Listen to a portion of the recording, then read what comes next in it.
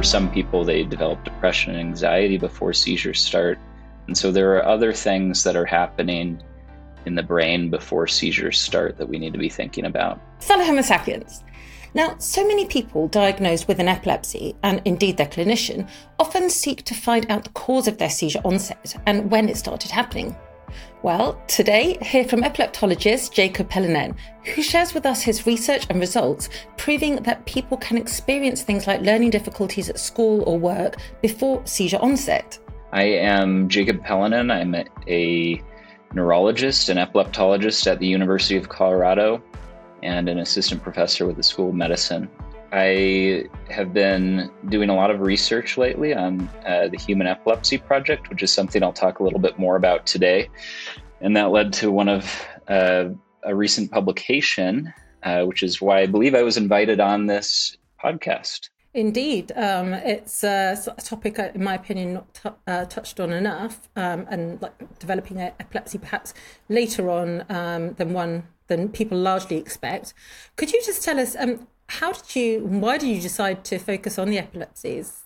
Because we need more of you, and it's not quite a cool sphere to work in as far as neurology goes quite yet. I went to medical school at the University of Colorado and kind of always knew I wanted to be a neurologist.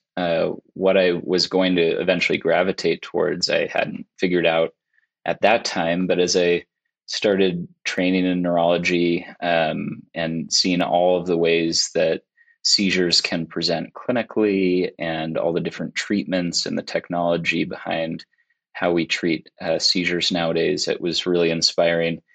And I ran into a couple of very inspiring people at NYU where I trained, and that's how I got started down this whole pathway in both clinical care and research. So, and I would encourage trainees to look into the field, and it certainly is something where neuroscience meets medicine in very exciting ways and can be very inspiring. The sphere is not limited to seizures alone, right? There's a lot more often challenging a person with an epilepsy than solely seizures. Right. And, you soon realize during your clinical training, even when you're focusing on things like seizures and epilepsy, that when your goal is to take care of people, it involves recognizing a whole larger spectrum of potential issues and things that people are struggling with, anxiety, depression, and other issues going on in their lives that you need to think about. Well, let's go on to this paper of yours, which I read the whole shebang, which certainly takes a certain amount of concentration I don't always have. So titled, this is quite long, but Later Onset Focal Epilepsy with Roots in Childhood, Evidence from Early Learning Difficulty and Brain Volumes in the Human Epilepsy Project. So tell us about that. Let me start by just briefly describing the Human Epilepsy Project, because it was something and is something I've been doing research on for several years now. And it was a group of people with newly diagnosed and treated focal epilepsy. And it recruited almost 500 participants and followed everyone for at least 3 years and collected just a ton of information on their seizures, starting with what led to their diagnosis, and then at the time of diagnosis, what treatments they were started on, their MRIs, their EEGs, and all of this other testing they got. And so when I started looking at this data, I was interested initially in the enrollment data and what had led to people's diagnosis. How many seizures had they had? How long had things been going on? And some of the initial papers that I wrote on this were all based on that and how people can experience long delays to diagnosis, and how people with subtle seizures, seizures that aren't overt convulsions, can slip under the radar and not be recognized by families and healthcare providers for long periods of time. So that was the first thing that I did. And then separately, the imaging group with the Human Epilepsy Project had done an analysis and realized there was a group of people who had smaller brain volumes than other people. And we weren't sure why. And so one of the things that I did was look at what factors could be associated with reduced brain volumes in the Human Epilepsy Project. Is there a group of people who we don't understand their epilepsies very well yet, or what's causing the seizures? And so that was kind of a whole area of investigation that led to this paper, and is going to be leading to a lot more subsequent investigations after this. So this current paper is basically just the tip of the iceberg. We saw that there was a change in brain volumes, and sought to kind of figure out why. And I would say the two things that I found most interesting about this analysis were, number one, when I looked at everybody's pre-seizure or pre-diagnosis seizure histories, the number of seizures that people had in their seizure burden prior to being started on medications wasn't associated with any structural brain changes. So that was reassuring. If people are having a lot of seizures and they get started on treatment, that's still early enough to prevent anything like focal atrophy of the temporal lobes and other things that we found in groups of people that have seizures for much longer periods of time. And then the other thing that was very interesting was that the one association that we found with structural brain abnormalities was people reporting a history of learning difficulties in childhood or in school. And in retrospect, I find, people will in clinic who I'm taking care of will mention things like struggling in school and struggling with work prior to seizure onset. And we know that for some people that's the case, and for some people they develop depression and anxiety before seizures start. And so there are other things that are happening in the brain before seizures start that we need to be thinking about.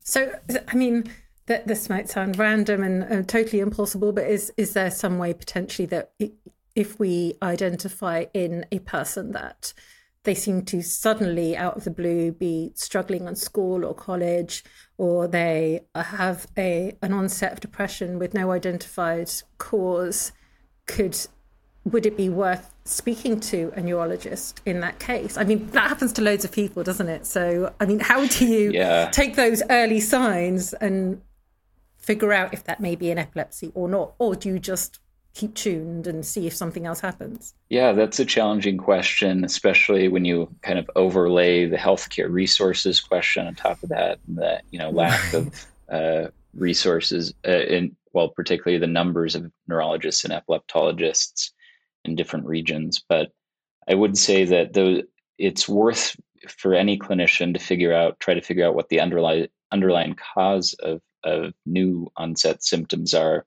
And part of that, part of what I would like to do over the course of my career is just increase the recognition of seizure symptoms and symptoms around seizures that are being under-recognized.